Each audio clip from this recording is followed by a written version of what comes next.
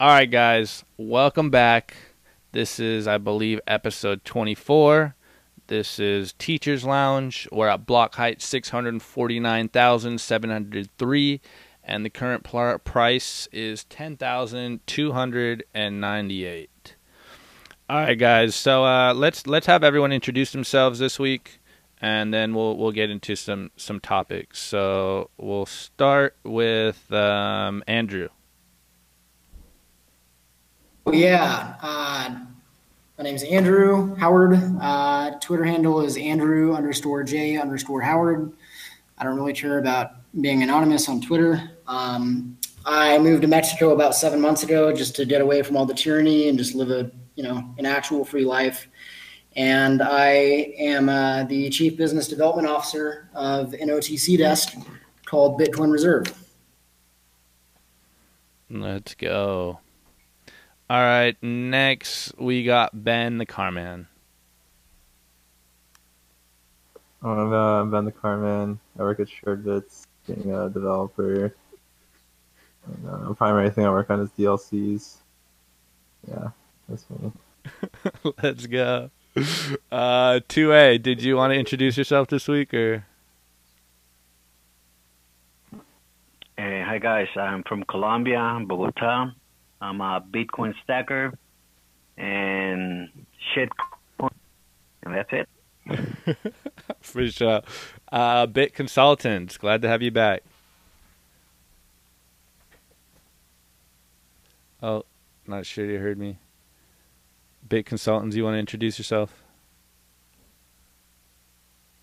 He might be away from the computer. All right, well, yeah, you guys know if you're listening to the show.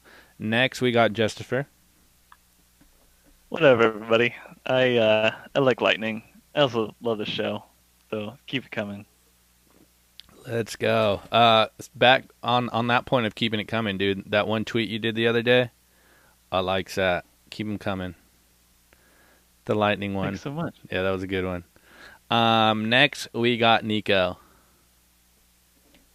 What's up, guys? My name's Nico, CEO of BitVault.com. If you need a place to host your ASIC miners, definitely hit me up. And also the host of Simply Bitcoin. Yee. Next, we got Surfer Jim.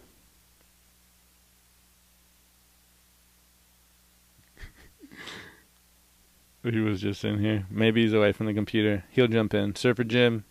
He's surfing. He's surfing. Surfing Twitter. The last person I expect to not be here for introductions. Oh, he fell off. His internet's probably acting weird. And last but certainly not least, we got Dylan. What's up, guys? Just sat stacker. Happy to come chat once a week. Let's go.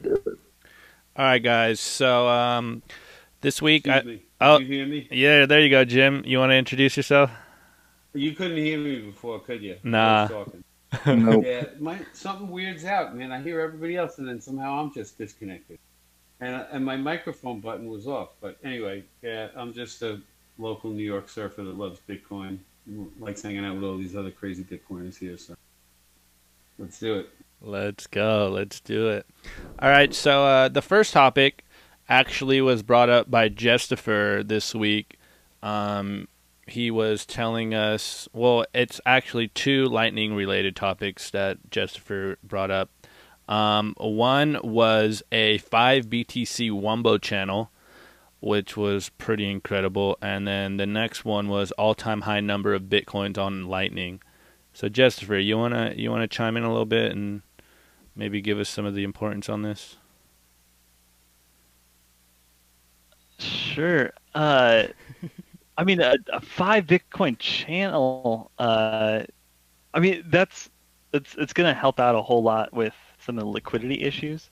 I mean, for me personally, as like a small time routing node, it kind of took over my routing income. But like it's a good thing to like keep in mind that routing nodes operate in a network.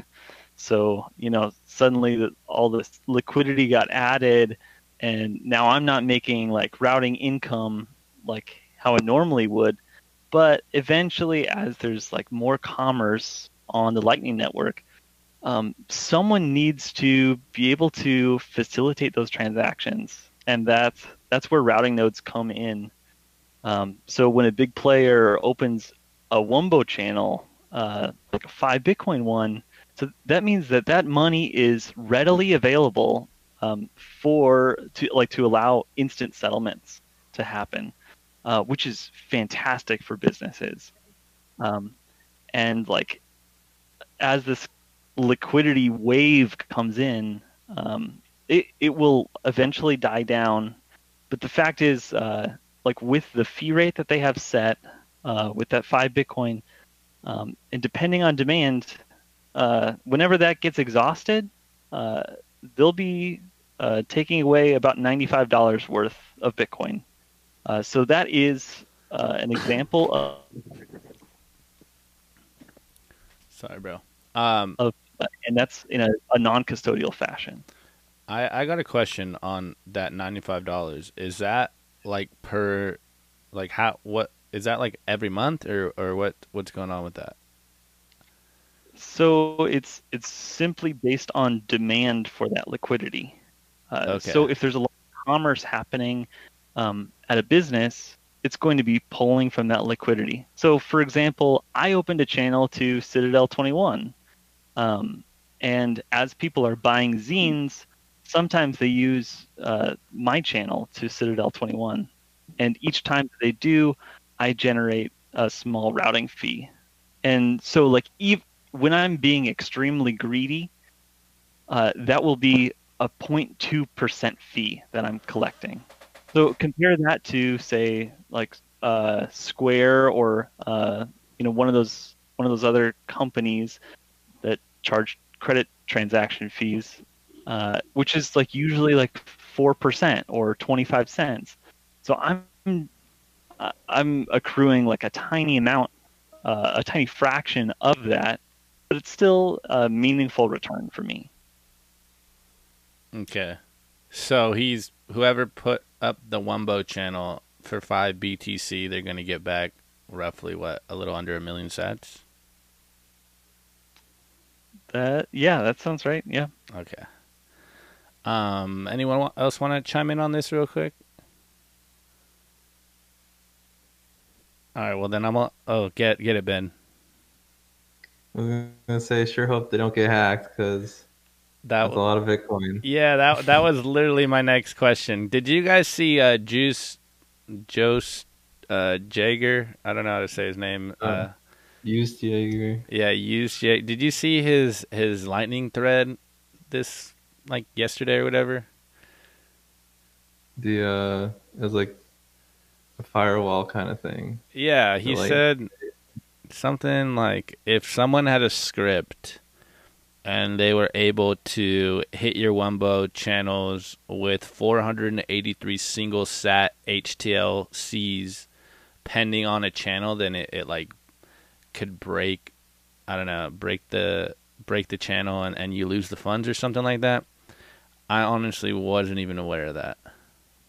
Yeah, so for a Lightning channel, like when you have like a payment that's like in the progress being routed, you add like that HTLC output to like a transaction, and according to like the Lightning specification, the max is like 483 or whatever you said, something like that. 47, it's around there.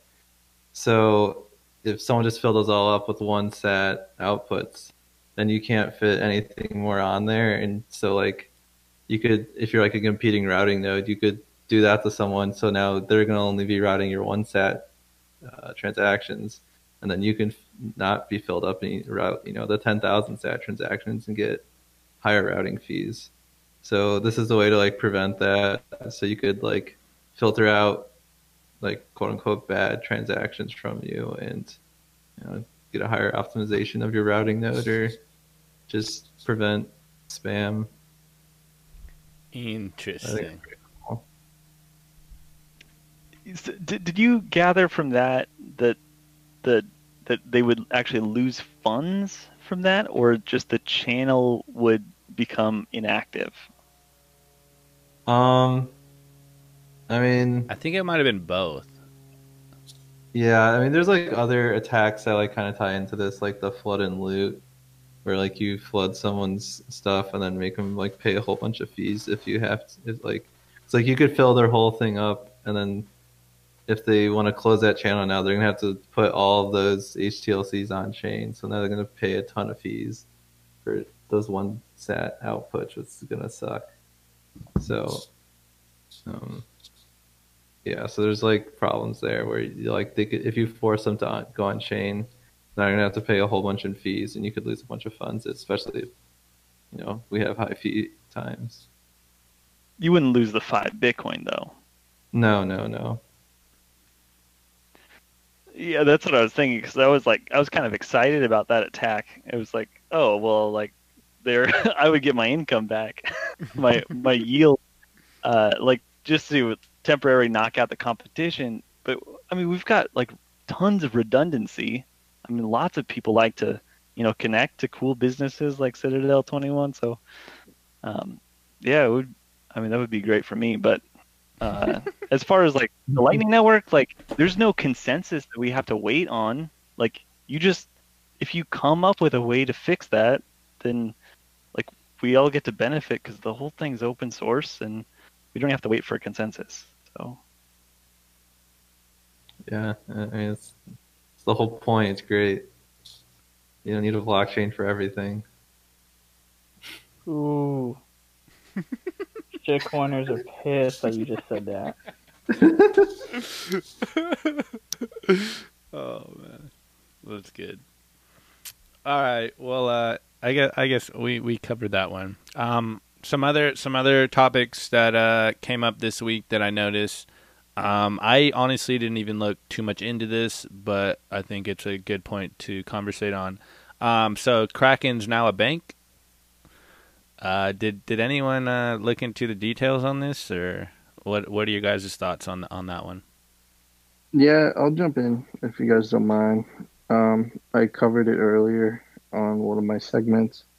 It's a complete game changer, man, because like honestly, like the biggest like point of friction between Bitcoin and the traditional financial world is the on and off ramps.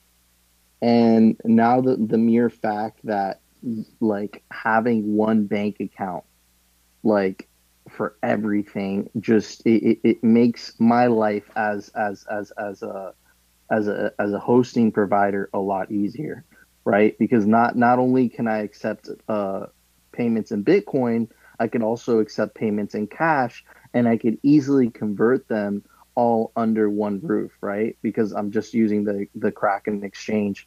And they're also going to offer debit cards as well. And I'm sure they're going to offer other, traditional, financial products. So, dude, it completely changes the entire game, and kudos to Wyoming for taking that initiative. They're kind of like the new Delaware, so of crypto, man, and I think that what Caitlin Long did over there was nothing short of incredible, man. She really killed it. Interesting. So are they doing like Bitcoin custody as well, or they're just like? So no, it's just like it's awesome, man. It's like a bank. Like imagine this. Like I'm assuming most of you guys in this thing, you have a Wells Fargo, Bank of America, Bank of whatever. Now you could just drop that. You don't need that anymore, and you could just have a Kraken bank account, which is completely integrated with the exchange, right? So like no longer are the days where it's like on Cash App or Gemini, whatever exchange you use, where it takes 5 business days in order for them to release your funds, or like on Cash App, with the limits and all that stuff. Like it's going to be seamless because it's all under one roof, So like for a consumer, it's just going to make their life easier. But as a business owner, it's a game changer, man. It's a game changer because I get paid in Bitcoin, I get paid in fiat, and the inoperability between the two it's horrific, bro. It's horrendous, and like that's why I feel like a lot of businesses haven't jumped in, because it's a pain in the ass. It really is. And if you do want to do an exchange, you're going to lose some money because of the fee. But now that it's all under Kraken, now that it's all under Kraken's roof, it completely changes the game, especially for businesses that weren't so sure about getting into Bitcoin before. But now they could bank with Kraken, and Kraken will do all the heavy lifting for you. So I find it really bullish for for the infrastructure being built for Bitcoin. Yeah, that was my thoughts when you were explaining this. I'm like, dang, this bull run is going to be even bigger than I thought it was. Yeah, it's and huge then too, 'cause, what were you saying? What were you saying, Ben? like one of their huge points about it is they're 100% like fully reserved, unlike any other bank has zero requirement to hold any money in the bank versus they have 100% like your funds are actually there. So like I think as Bitcoiners we're all very against fractional reserve banking, and they kind of if you have an account there, you don't need to worry about that. Like you can't have a run on this bank because they actually have your money.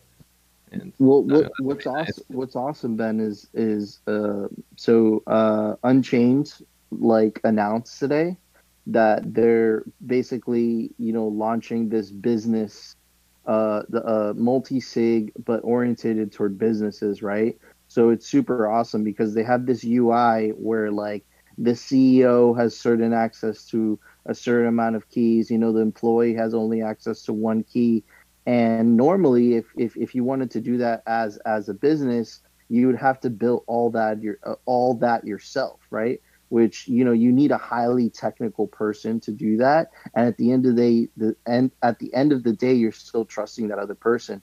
But if you use Unchained Capital Service, which is relatively cheap, especially compared to Casa, bro, it changes the game because all of a sudden you don't need to use a custodial service to store your Bitcoin. You could store your Bitcoin yourself using the power of multisig.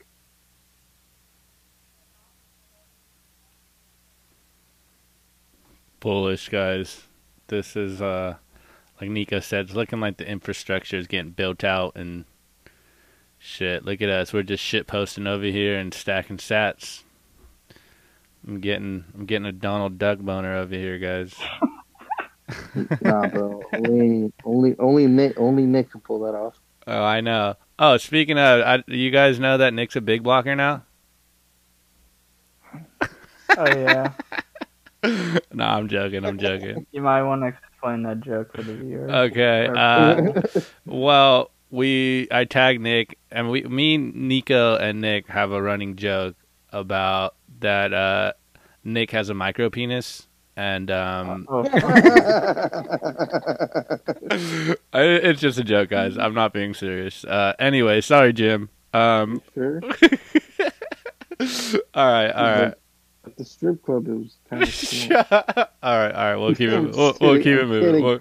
We'll keep now it we're moving. recording. You switch up the story. Fuck you, bro. He has a big schlong. We'll keep it moving. This is Teachers Lounge. After all, we can do what we want. All right. I'm gonna go to timeout. Yeah. Exactly. Be quiet. Put the dunce hat on in the corner. All right. This next one was also brought up by Justifer. He pointed out, I forget when it was. It was somewhere around Monday, I believe, that we had an 11% difficulty adjustment upwards, and that we were still getting really fast blocks. So me, Nico, and Justifer were all tripping out and just losing our gourd because it's just so bullish. So Justifer, what were your thoughts when you were putting this one in? Well, okay, my first thought was, oh my god, I'm never going to see a one sat transaction again. Once I saw, because I was preparing for this difficulty adjustment. So for me, like running Lightning, like I'm trying to open as many channels as I can before that difficulty adjustment happens, because what I'm worried about is like, oh man, like the suddenly like we're not going to be able to get the confirmations that I need, and all these transactions are going to start piling up between blocks, and I'm never going to get a cheap channel open again. So, me being cheap as hell, like trying to get channels open, but then when the difficulty adjustment actually happened, and then the blocks were still coming in, I was blown away. I was trying to find out like what hardware got deployed to like actually give us that much hash power that was completely new, that had never existed before in the system, in order to like make blocks happen that fast, under 10 minutes. And so that's when I was asking Nico, like, what is going on here? Like, was there some huge hardware release? What's going on? Well, dude, actually, the like, okay, so wow, this is a huge geopolitical fucking okay. All right, so in the biggest mining I'm gonna make this very quick because I could talk about this for an hour and a half. Okay, so the mining consortium right now in China, the ASIC manufacturer, they're called Bitmain. They're infighting between I think the name of the miner is like NO Miner, and they're losing a significant amount of market share. But what you're seeing is a huge investment in countries like Iran, Kazakhstan, Texas, and the northern United States.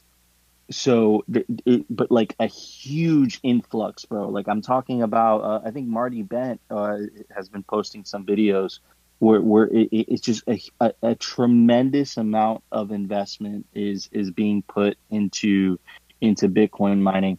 So, but that doesn't directly answer the question. To directly answer your question, you have to understand, man, that when you set up an operation, okay, it takes, I would say, like 1 to 3 months, okay, because you have to build out the infrastructure. You have to buy the miners. You have to source the miners.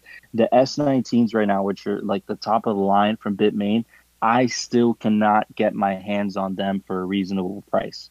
It's literally fucking impossible. And I've been trying to get my hands on it, and I like Bitmain. And a lot of people don't like Bitmain, but I like Bitmain because they've always treated me really well, and I can't get them for a reasonable price. Right. So what does that tell me? Right. That tells me that these miners are they're such in demand right now that it's absolutely absurd. I had a client come up to me the other day. I think I posted about it on Twitter. It was like a month or two ago, and he wanted to set up S9s with me. I think it was 162 S9s, and he wanted to host them with me. And I was like, dude, are you crazy? Like, you might lose money on them. At the end of the day, the guy killed it, bro. The guy killed it. He's still making money on those machines. So there's such a demand for miners right now. Even the S9 is kind of hard to get. So the mining community, right? And remember, there's like a 3 to 4 month delay, right? Uh-oh. I totally just put myself in another channel. So the mining community is so freaking bullish right now. Like they're so bullish, and it's not. You can't compare the mining community as the retail community, where it's like you wake up and you're like, "Wow, I want to go stack some sats on Cash App." No, bro. This is smart money, and it's very capital intensive, and they're thinking like 4 to 6 months ahead, right? I got it. I got into a kind of a Twitter battle with rest in peace. He passed away recently, Matt D'Souza, and he was basically making the claim that the hash rate was going to drop by 30%. And I said that's absolutely false, and I was right. The hash rate just reached all-time high even after the halving, right? And that's because miners, you don't have an option not to plan ahead. If I was going into the halving not expecting that my revenue was going to drop by 50%, like I would be dead in the water, right? Miners are prepared, and they're like 4 months ahead of what you see the price and what you see the retail doing. So like that's why I always say that the hash rate the price doesn't follow the hash rate, but the hash rate doesn't follow the price, but the price always follows the hash rate. So what generally tends to happen is that historically speaking, and just by me understanding like the mining world, when you see the hash rate reaching all-time highs the way it has been, it's telling me that Bitcoin is about to pump like you've never seen before, because the miners need that revenue. They need it. They need it to survive, man. And they wouldn't be investing in so much equipment and so many machines, bro. The cheapest machine is like $1,000, $1,500, right? And they're buying hundreds of these machines, right? So the smart money wouldn't be making those types of investments if they didn't think that Bitcoin was going to rise radically within the next, I would say 7 to 18 months. I hope that answers your question. Bullish. I can talk about this for like 2 hours, but Dylan, you want to ask your question? Yeah, I don't know if it's a question or more. I guess a question for Nico. And this is just like kind of how I thought about like miners and like the halving and like the price reaction, like especially after these halving events. And like I believe in stock to flow, but I'm not like, just a straight up moon boy thinking it's gonna follow this thing exactly. Like the halving causes the price to go up, obviously. But I kind of think that like this is how I don't really know, but my thinking was after the halving, when all of these inefficient miners, basically like if you're not making a profit or you barely were before the halving, you can't stay on. So, all this new hash rate has to go find the cheapest energy around the world, so they can stay on even if the revenue gets cut by 50% or you know what I mean, like after the halving, or if the price doesn't moon right away, like these guys can get squeezed all day long. They're not going to turn off, and they have to find super super cheap energy, maybe free energy. Like doesn't that contribute to like lesser selling pressure? So it's not only that, right? Like there's two components. Like for example, I'm about to start expanding back to Venezuela again because the political situation has calmed down. So I'm gonna still keep mining in South Carolina, but I'm gonna go back to Venezuela, and I'm probably gonna make a bigger operation over there. And that's because the price of electricity is still subsidized. So I could buy an S9 and I can mine it in Venezuela, and nowhere in the world would that machine be profitable. But that machine is profitable in Venezuela because you're mining for free, right? So if you're mining for free, you're getting something, it might not be a lot, but you're mining for free. So why are you going to turn it off? Now, to answer the second component of your question, the big mining consortiums, what they'll do is that they'll pump up the hash rate to weed out all the other guys, right? So they don't mind bleeding. Like, I don't know if you guys have read like the Everything Store, but the Jeff Bezos book, where he sold the Harry Potter books at a loss for like 2 years just to beat Barnes and Nobles, just to say that he was selling cheaper books than Barnes and Nobles, right? At the end of the day, he won.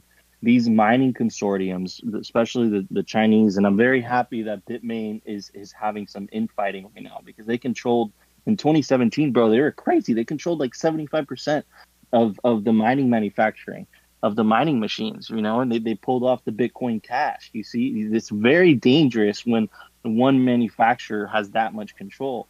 But to answer your question, like, these guys don't mind losing money for 2 or 3 months, right? Maybe 4, maybe 5, just to kill everybody else around them. You get what I'm trying to tell you? So if they'll hash like crazy, bring up the price difficulty, the mining difficulty, just so that the other guys can't compete unless they're getting free electricity. At the end of the day, for a miner like myself, or for other people, it kind of sucks. But for the consumer, not the consumer, but for the user of the Bitcoin network, it's extremely beneficial to you, because it just means you're using a safer network, right? So it's amazing because this arms race that's happening right now, this mining arms race that's continuously happening. You know, there's hash roars, there's pools sending fake hash I forget the name, sending fake blocks to miners to hash them to waste their time so that they could mine the real blocks and they have a higher probability of getting it. And then the big mining consortiums have no problem wasting electricity or going in the negative for 3 or 4 months just to kill the other guys, just to kill the small guys, right? And that just keeps happening over and over again. But we all win. As users of Bitcoin, the Bitcoin network grows stronger because that's happening. I hope that answered your question. Dude, I could talk about this for like 5 hours. Bullish. I think while we're on the topic of mining, Bit Consultants put in a tweet in the chat by Steve Barber, and he said, "We have been contracted by a city to mine Bitcoin." That's all I'm saying for now. Hashtag Ohm. And like someone said it on Twitter. So when are we all moving to that city? Dude, so like I'll add a little bit to this. I know I've been talking a lot, but I'll make it short. So what you've been seeing, right, in Iran, in Venezuela, in Kazakhstan, is that you're seeing these huge initiatives by the governments to mine Bitcoin, right? And it's either to kind of circumvent capital controls and to take advantage of the huge natural resources which provide very cheap electricity. So it's not only cities that are mining Bitcoin, it's actual governments, it's countries that are doing this. Iran, me and Phil were talking about this earlier on our show. Iran, Kazakhstan, Venezuela, you know, it's happening all over the place. But the most important part, and I'll end it on this, is that this further decentralizes the Bitcoin network. So it's overall a very good thing. God dang. I am bullish, boys. I am bullish. Anyone want to chime in on this? Thoughts? Feelings? I just stacked. There you go. Nico made me. Nico made me. Let's go.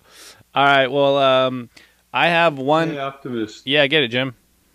Do you know if there's an average block time on the Clark Moody dashboard?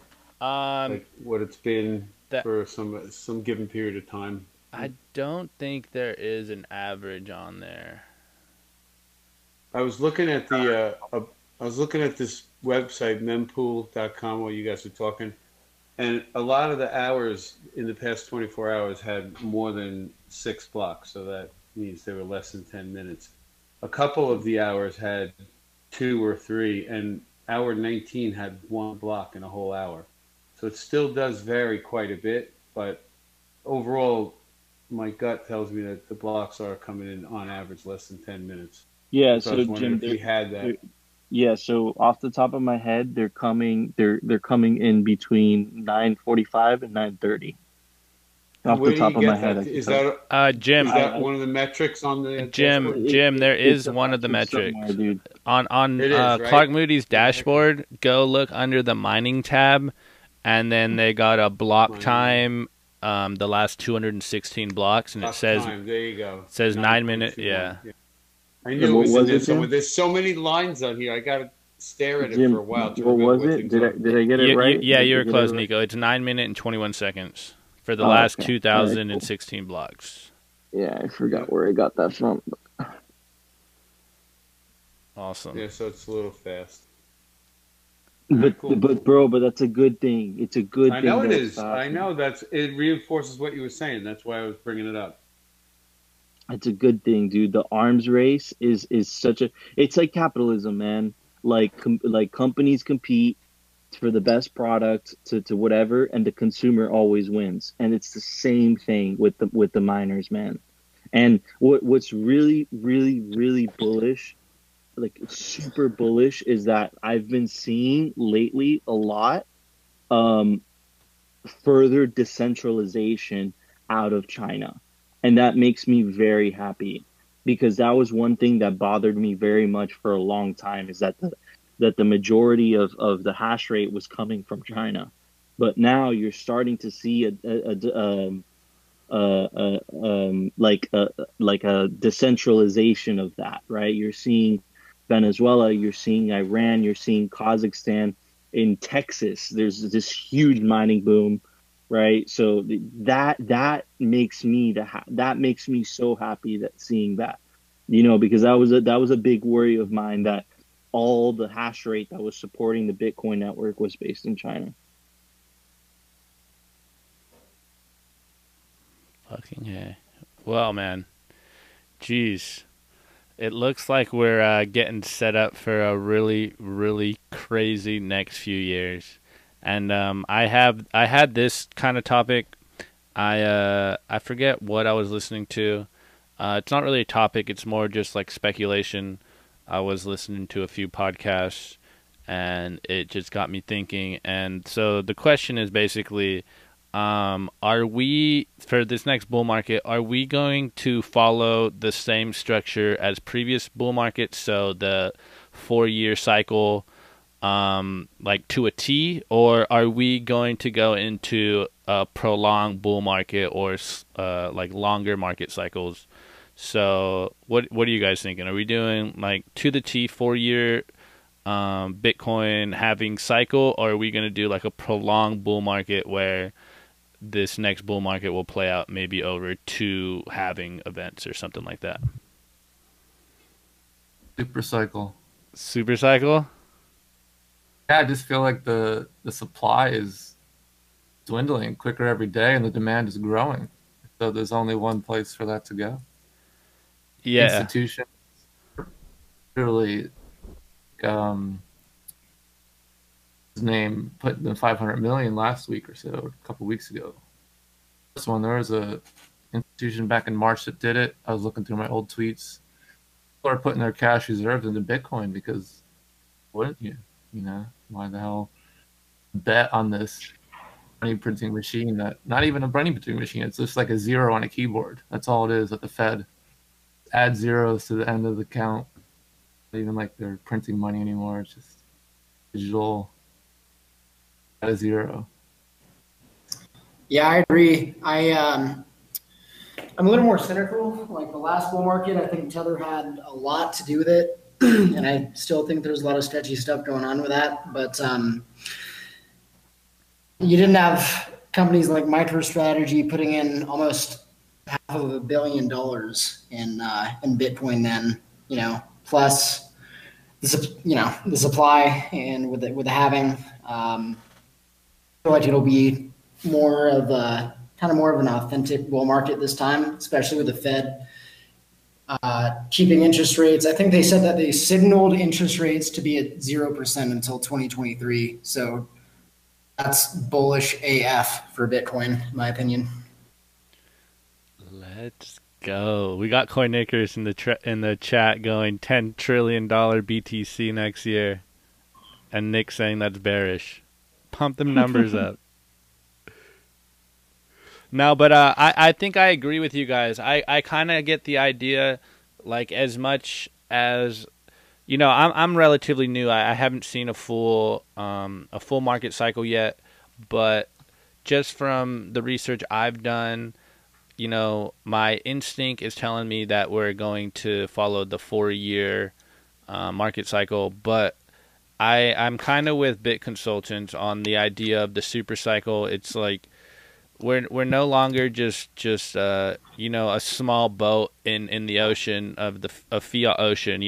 We're turning into like a huge cruise liner or something, an aircraft carrier, what have you. And so, with bigger market cap, it takes a lot more liquidity to push the market around and turn the market around. And so maybe, I have this nagging idea that it might take us a little while to pass the 20K, and even then we might have to test 20K a little bit. And so it's going to take a little while to turn this ship around. But once it starts moving, it's going to start moving, and then the newer liquidity from the next halving cycle might not, the lows might not be as big as we're so used to, and it could just, maybe this is when we leave the stratosphere, and it's just continues to number go up till we all die.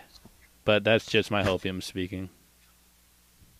I think you're like kind of right there. Like eventually, though, there's gonna be no more bear and bull markets, and we'll just have Bitcoin as money. And I don't know, we're in a pretty good macro environment for that to happen.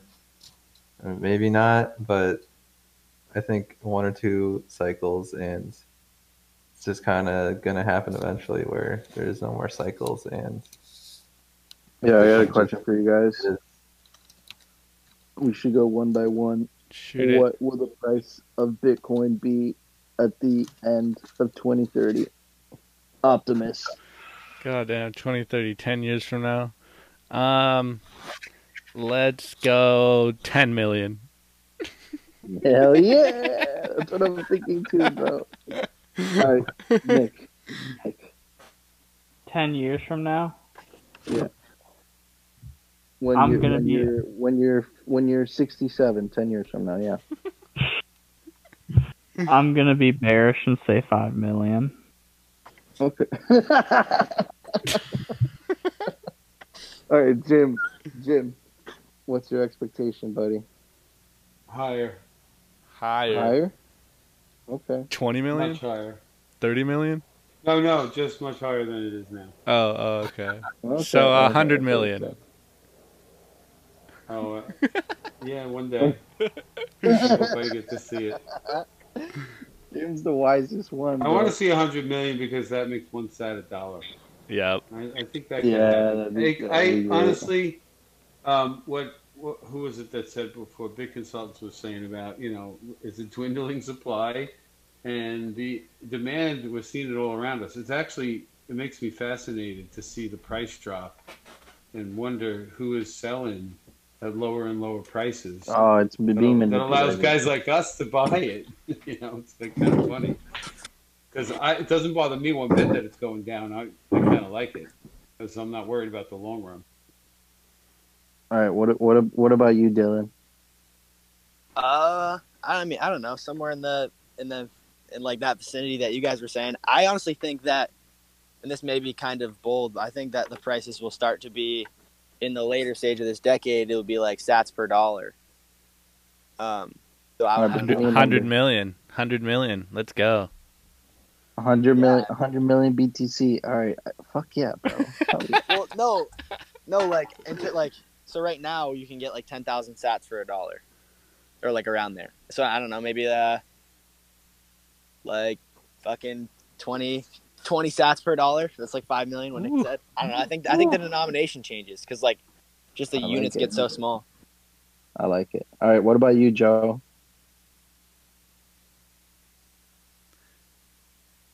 He might be on dad duty. He might just be listening. All right, Justifer. I don't want to say a number. I think my time, time is a real scarce resource. So I hope my time is still worth Bitcoin. So it's a race for just how many skills you can get right now. Bro, what are you talking about, bro? You know the amount of time that you work on Lightning, bro? You'll probably be a gazillionaire by just running all your fucking Lightning nodes. Well, yeah, but I don't want to put a number to it. Do it. Do it.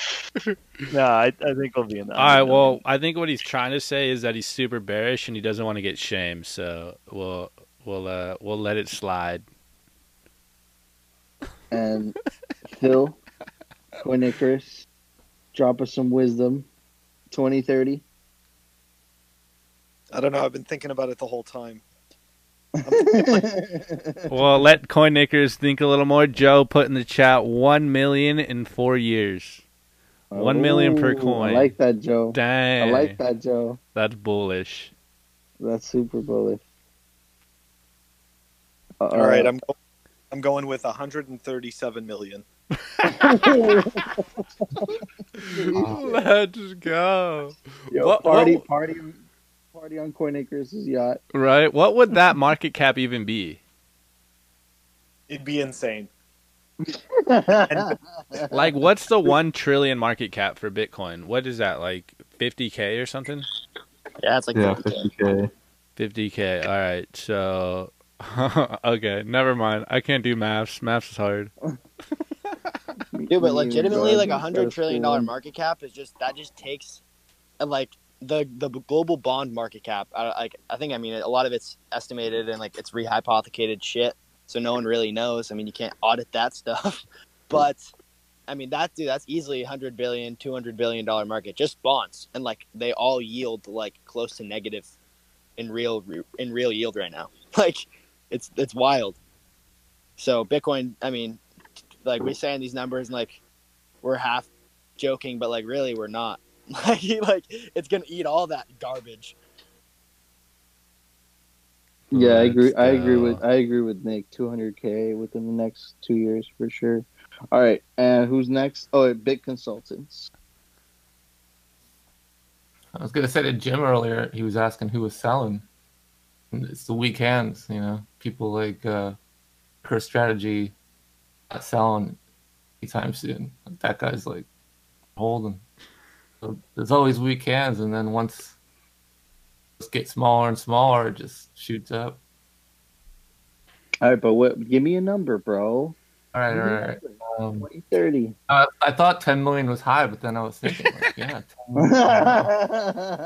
SD terms, it's probably not going to be anywhere near 10 million. It'll be like 50 to 100 at least.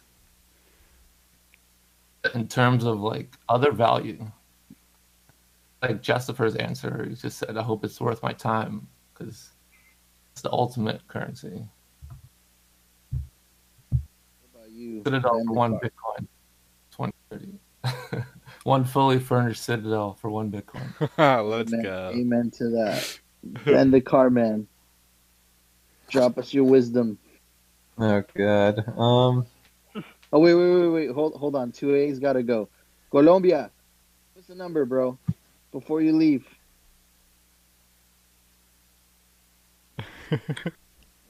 I think he's gone. Anyways, Ben, what were you gonna say? Yeah, I think Nico, 1 million. 1 million. Oh yeah. Wait. By when? In 10 years, though. That's bearish. You're too bearish. That's bearish. That's so bearish. Yeah, I know. Bro, it's because he's distracted, bro. That Colombian ass, bro. Judges your cloud. Judges your. You can't think. But yeah. All right. So I think if it's small bit, I will go to crazy. If it goes too high, I will lose my mind.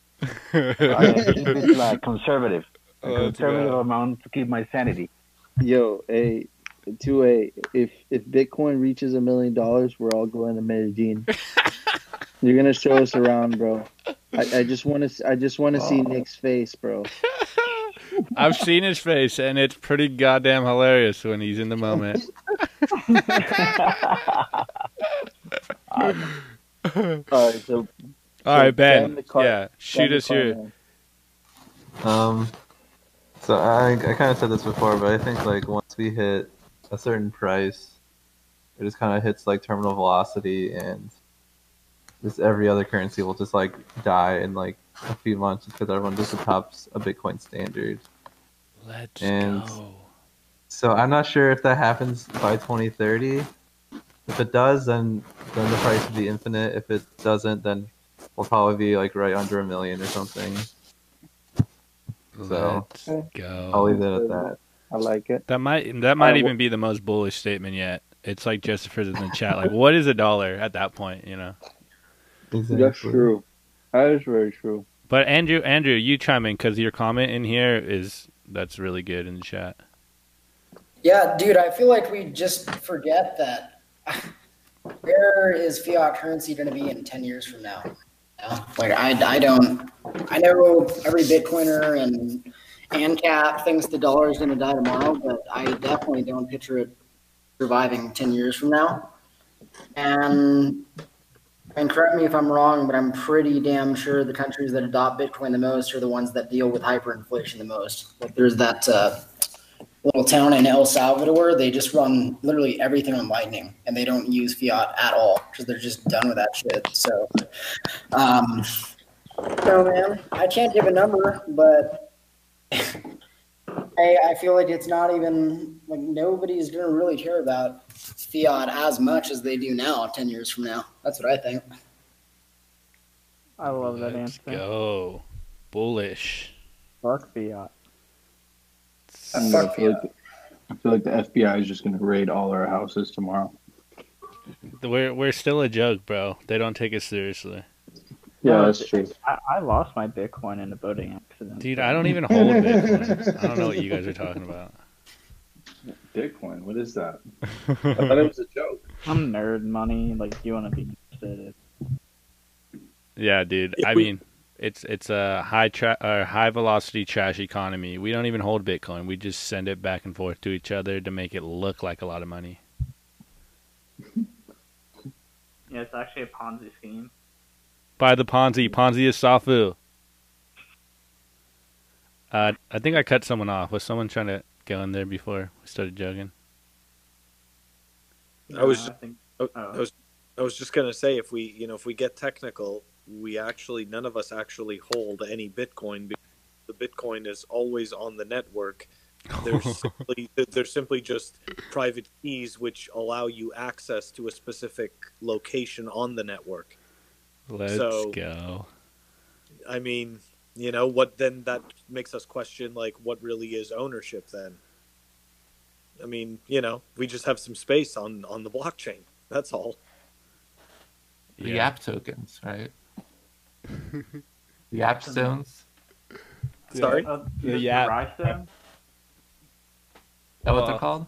Right. Rystone? I mean, I think they're Rystone, but yeah, it's Yap Island. Oh, it's on the island of Yap. Yeah. Oh, yeah. Yeah, I always like that reminder that we don't really hold Bitcoin. We just keys to ask the blockchain to move Bitcoin from A to B. I think my favorite way of someone said, it's like you don't own Bitcoin. You just watch those UTXOs for the next generation. I was like, oh man, that's like the most bullish statement ever. But yeah. Anyone want to chime in on something? I have one more. Like it's more like a news announcement. But I thought it was pretty cool. LN Strike is about to have on-chain payments.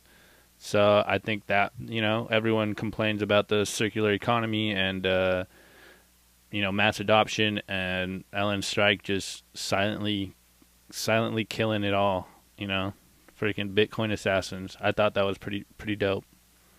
That's awesome. Too bad I live in Florida. I was so excited about that announcement.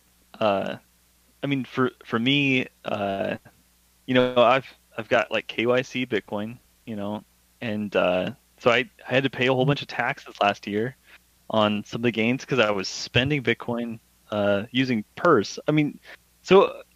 Purse is a cool service that lets you spend Bitcoin and someone else makes a purchase for you, and then they get your Bitcoin in exchange for it. And it doesn't really matter where they are in the world. And you get a discount because you are paying with Bitcoin, because there is a demand for Bitcoin, either just wherever they are, however they're making this order. So there's not like a whole bunch of questioning about it, but the fact is, like, I spent my Bitcoin and now I have like tax consequences because of it. But what Strike has been offering is that they will do the conversion from fiat to Bitcoin on the fly as part of that transaction. So I don't have to worry about this like taxable event happening when I decide to use the benefits of Bitcoin, either the Lightning Network or the on-chain infrastructure, which is tremendous because that means now, just because I know how to use Bitcoin, I'm going to enjoy the benefits of all the discounts. So, I mean, That's fantastic to me. Just I can magically spend fiat, and on its way to the destination, it turns into Bitcoin. So bullish, dude. All right, my question now is like, how do we get our normie friends to use Ellen Strike over PayPal or Venmo or something like that? It's, you know, like that's the real key to quote unquote mass adoption with an app like this. So they don't. It's like, I forget who said it first, but you know, once Bitcoin gets mass adoption, people won't even know they're using it. And I feel like LN Strike is that, you know, that bridge to wherever that ends up. And so that's just like my thought. I know we'll be using it. It's like, we have to orange pill our friends before we can get them to use LN Strike, or can we just basically be like, look, download this and you can pay anyone anywhere in the world without, you know, a middleman, and you know, they get Bitcoin at the end. Seems to me you need people to want to receive Bitcoin, and those people would offer a discount to the person paying to use the system so that they onboard themselves for that discount.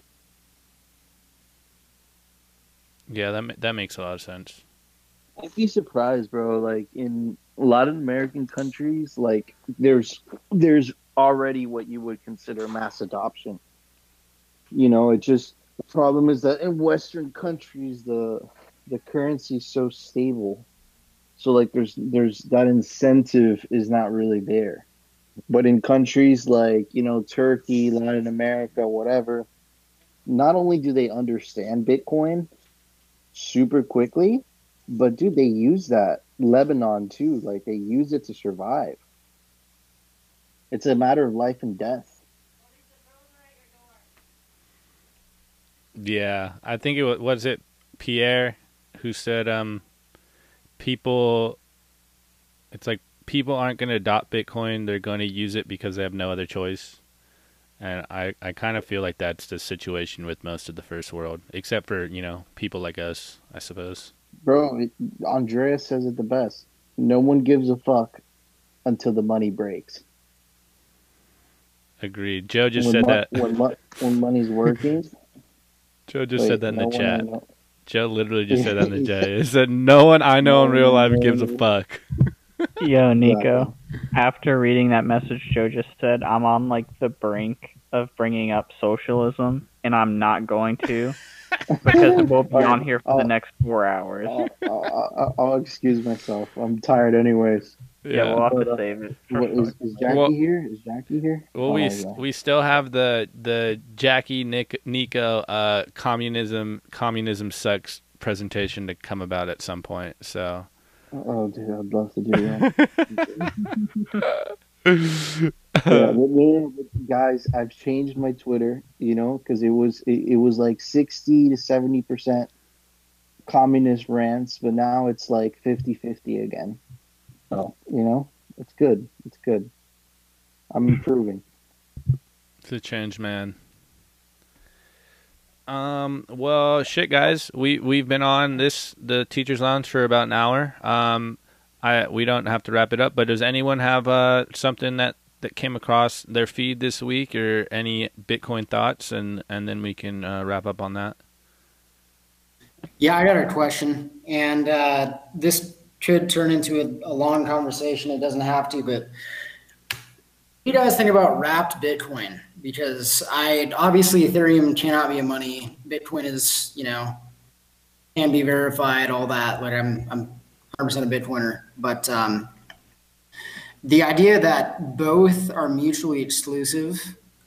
I mean, I'm not. I feel like we're so early in the space, and as a monetary maximalist myself, right, I want Bitcoin to be used as the money, but for other things like, you know, I don't know, wrap Bitcoin or something like that. I mean, what are your thoughts on that? What is I have an opinion either way. So it's basically, yeah, so wrap Bitcoin is, want you to explain it, or do you want to explain it for somebody else? Sounds like somebody wanted to. I heard about a new one that just came out the other day. This is one called TBTC, which is like the new fanciest IOU on the Ethereum blockchain. WBTC is pretty much quote unquote Bitcoin on Ethereum. It's just an IOU of Bitcoin. Then you're holding this WBTC or TBTC, depending on both the smart contract, the Ethereum network, and in some cases nodes within, like for instance, TBTC has something called keeper nodes that are the ones that. Raft BTC is just held in BitGo, so like it's just like an exchange, but instead of using SQL and having no trading fees, you have Ethereum and you have to pay ridiculous gas fees. It's like, it's basically useless, but it's kind of like it's an IOU essentially. Yeah, and it's like I don't know, kind of almost an attack on Ethereum where, because like Bitcoin is just better money than Ethereum, so people are just like using that now on Ethereum, which is kind of ironic. And like, I could see it where it becomes like in a unit of account on there versus like everything currently is denominated in Ethereum just because it's easier for them right now. But if enough Bitcoin gets locked up on there, it's possible that that takes over, which would be pretty hilarious. But I'm also pretty sure that when you lock your Bitcoin into one of these contracts, because if I understood this correctly, at that point, you're putting this on a platform and you no longer have keys to that platform. That's correct. You lose your keys. So basically, you give them your Bitcoin. They hang on to it. They're almost like a bank, right? So they hold on to it. Sounds like a horrific idea, bro. Sounds terrible. Yeah. Yeah, but they basically lend it out, and then they give you, like some shit like wrap, WBTC, and then you can spend that WBTC, and that's pretty much like the fiat note that's redeemable for gold per se, Bitcoin being the gold. But let me ask you this, right? Like, who's accepting WBTC for any goods? Exactly. I know. Right? Exactly. Oh, yeah. That was the number one question I had when I first started reading it. It's like you may as well just be spending Bitcoin. And obviously, we're more advocates of holding it than, accumulating it. But, you may as well just spend it directly. I don't know. When I heard about this, the bacon wrapped Ethereum or whatever it is, honestly, I was like, okay, this is just another scam to separate you from your. Isn't somebody the Cheeto wrapped Ethereum is much better. Isn't Go, the Jim. idea that somebody would accept it because it can be turned in for real Bitcoin, and so you can take it as even though you're not getting the Bitcoin keys, you just say, okay, well, I got this wrapped Bitcoin now. I'm just gonna transfer it back into Bitcoin, and somebody's got to give it to you. But obviously, we know somebody doesn't have to give it to you. No, but Andrew, the problem. The problem with Ethereum fundamentally is the smart contracts. At the end of the day, there has to be some type of central authority that makes the rules.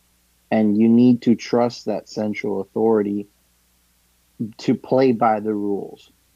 And what's been happening, right, like historically speaking, right, like if you just look at traditional finance, the people that are centrally in charge of banks, guess what happens? They end up cheating, right? So what you're replacing essentially would be, a banker, the Fed, with an Ethereum developer. And you're putting a lot of trust in that Ethereum developer to do the right thing. And now the Ethereum junkies would be like, oh yeah, but that code is audited. What the fuck does that mean? Do you trust a coded? Do you trust some random dude auditing your code? You can personally verify it, and you do not know. I agree with that. So I don't know, bro. Like it's personally, man. Like perhaps I'm really biased and whatnot, but bro, just hold BTC, man. It's really that simple, bro. Nico, I think you're spot on. What? I think you're spot on, because as soon as you move away from Bitcoin, you don't have the security that Bitcoin offers. Why do we pay Bitcoin transaction fees? Because that supports the security of the network. And we don't necessarily need to buy things with Bitcoin for it to have value. Wait. Hold on. No, you don't pay Bitcoin transaction fees to do that. You pay them to pay me, bro, so that I could mine your stuff. There we go. So I'm just kidding, Justin. like, you keep going.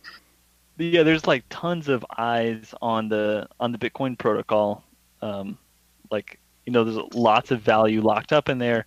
So we have the most secure platform. However, now we're moving on to Ethereum or some of these other platforms where you have protocol risk or you have custodial risk, but somehow with like WBTC, you still have to pay transaction fees. So if I have custodial risk or protocol risk, why am I having to pay to secure this network when it could just be a database? Yep. I completely agree. Yeah, I mean, like, I haven't even looked into the technicals, but it just sounds like they're creating the exact same system that we're trying to get away from, but, it's on a blockchain, my blockchain, so now it's revolutionary, but they're basically just creating, the centralized financial world that we are trying to get away with or get away from and calling it something new. And we all know how that, that story ends up. So I'm guessing it's only a matter of time until all hell breaks loose. Yeah, in the end, you're taking Bitcoin that you could control yourself, which is the safest way to hold it if you run your own node, as we all know. And you're basically giving it to somebody else. I assume you're getting some kind of a return on it, but the point is you don't own it anymore, and you're putting it at risk that you're going to be able to get it back by redeeming this token they've given you. And that token, as we know, is run on a completely different blockchain, which is a mess, called Ethereum. So, like, what would be the point of it? It's silly, right? So you just potentially losing your Bitcoin by wrapping it in some stupid Ethereum contract. What you do? Yeah, I agree. I think it's creating the same system over again. And you can't, people have the ability to inflate the supply of something, they will. But I think it's important to just be able to counter that belief, because basically right now I believe there are over $1 billion worth of tokenized Bitcoin, the Ethereum network, which is a lot of money. So, I think it's important to know why you tell people not to do something like this, to understand it at least. Yeah, people are stupid. They think they're going to gain something by doing that. You're never going to stop people from being stupid. Yeah, don't do that, bro. Use the Bitcoin network, bro. Transact. Pay me some fees, man. It's the way to go. Yeah, look, there's people that are going to get some returns by doing this. They're going to show how smart they were by doing it. But everything you do in life takes a risk. I wouldn't take the risk personally. But, if you think you're going to win, go for it. Roll the dice, take the risk.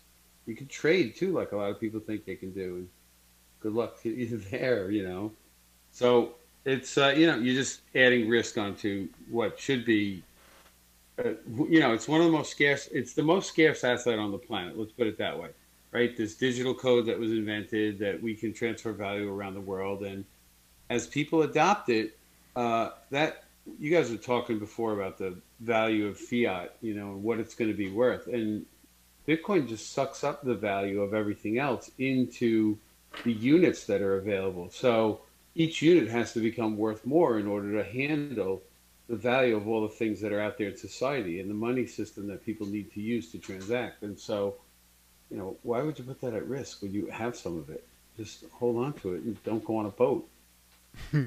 Or do. Who knows? Nah. or do lose your keys on the boat. Industry. Yeah. OPSEC is important. Where really, it's just silly. So you might get a return, you might get lucky, but you could lose your shirt and then you're going to be kicking yourself. That's the story you don't want to tell your grandkids. Yeah, I think that's a good point to wrap up on. We preach low time preference a lot on this show. We have emphasized that point. I think we're going to do a presentation on it, but I personally have noticed that a lot of altcoiners, or as we love to call them, shitcoiners, don't have a low time preference. They have a really high time preference of trying to get rich now. And as we've seen in the past, trying to fall into a get rich quick scheme, it's a very easy way to lose everything you have if you don't manage your risk. And so we're here to tell you, take the long route.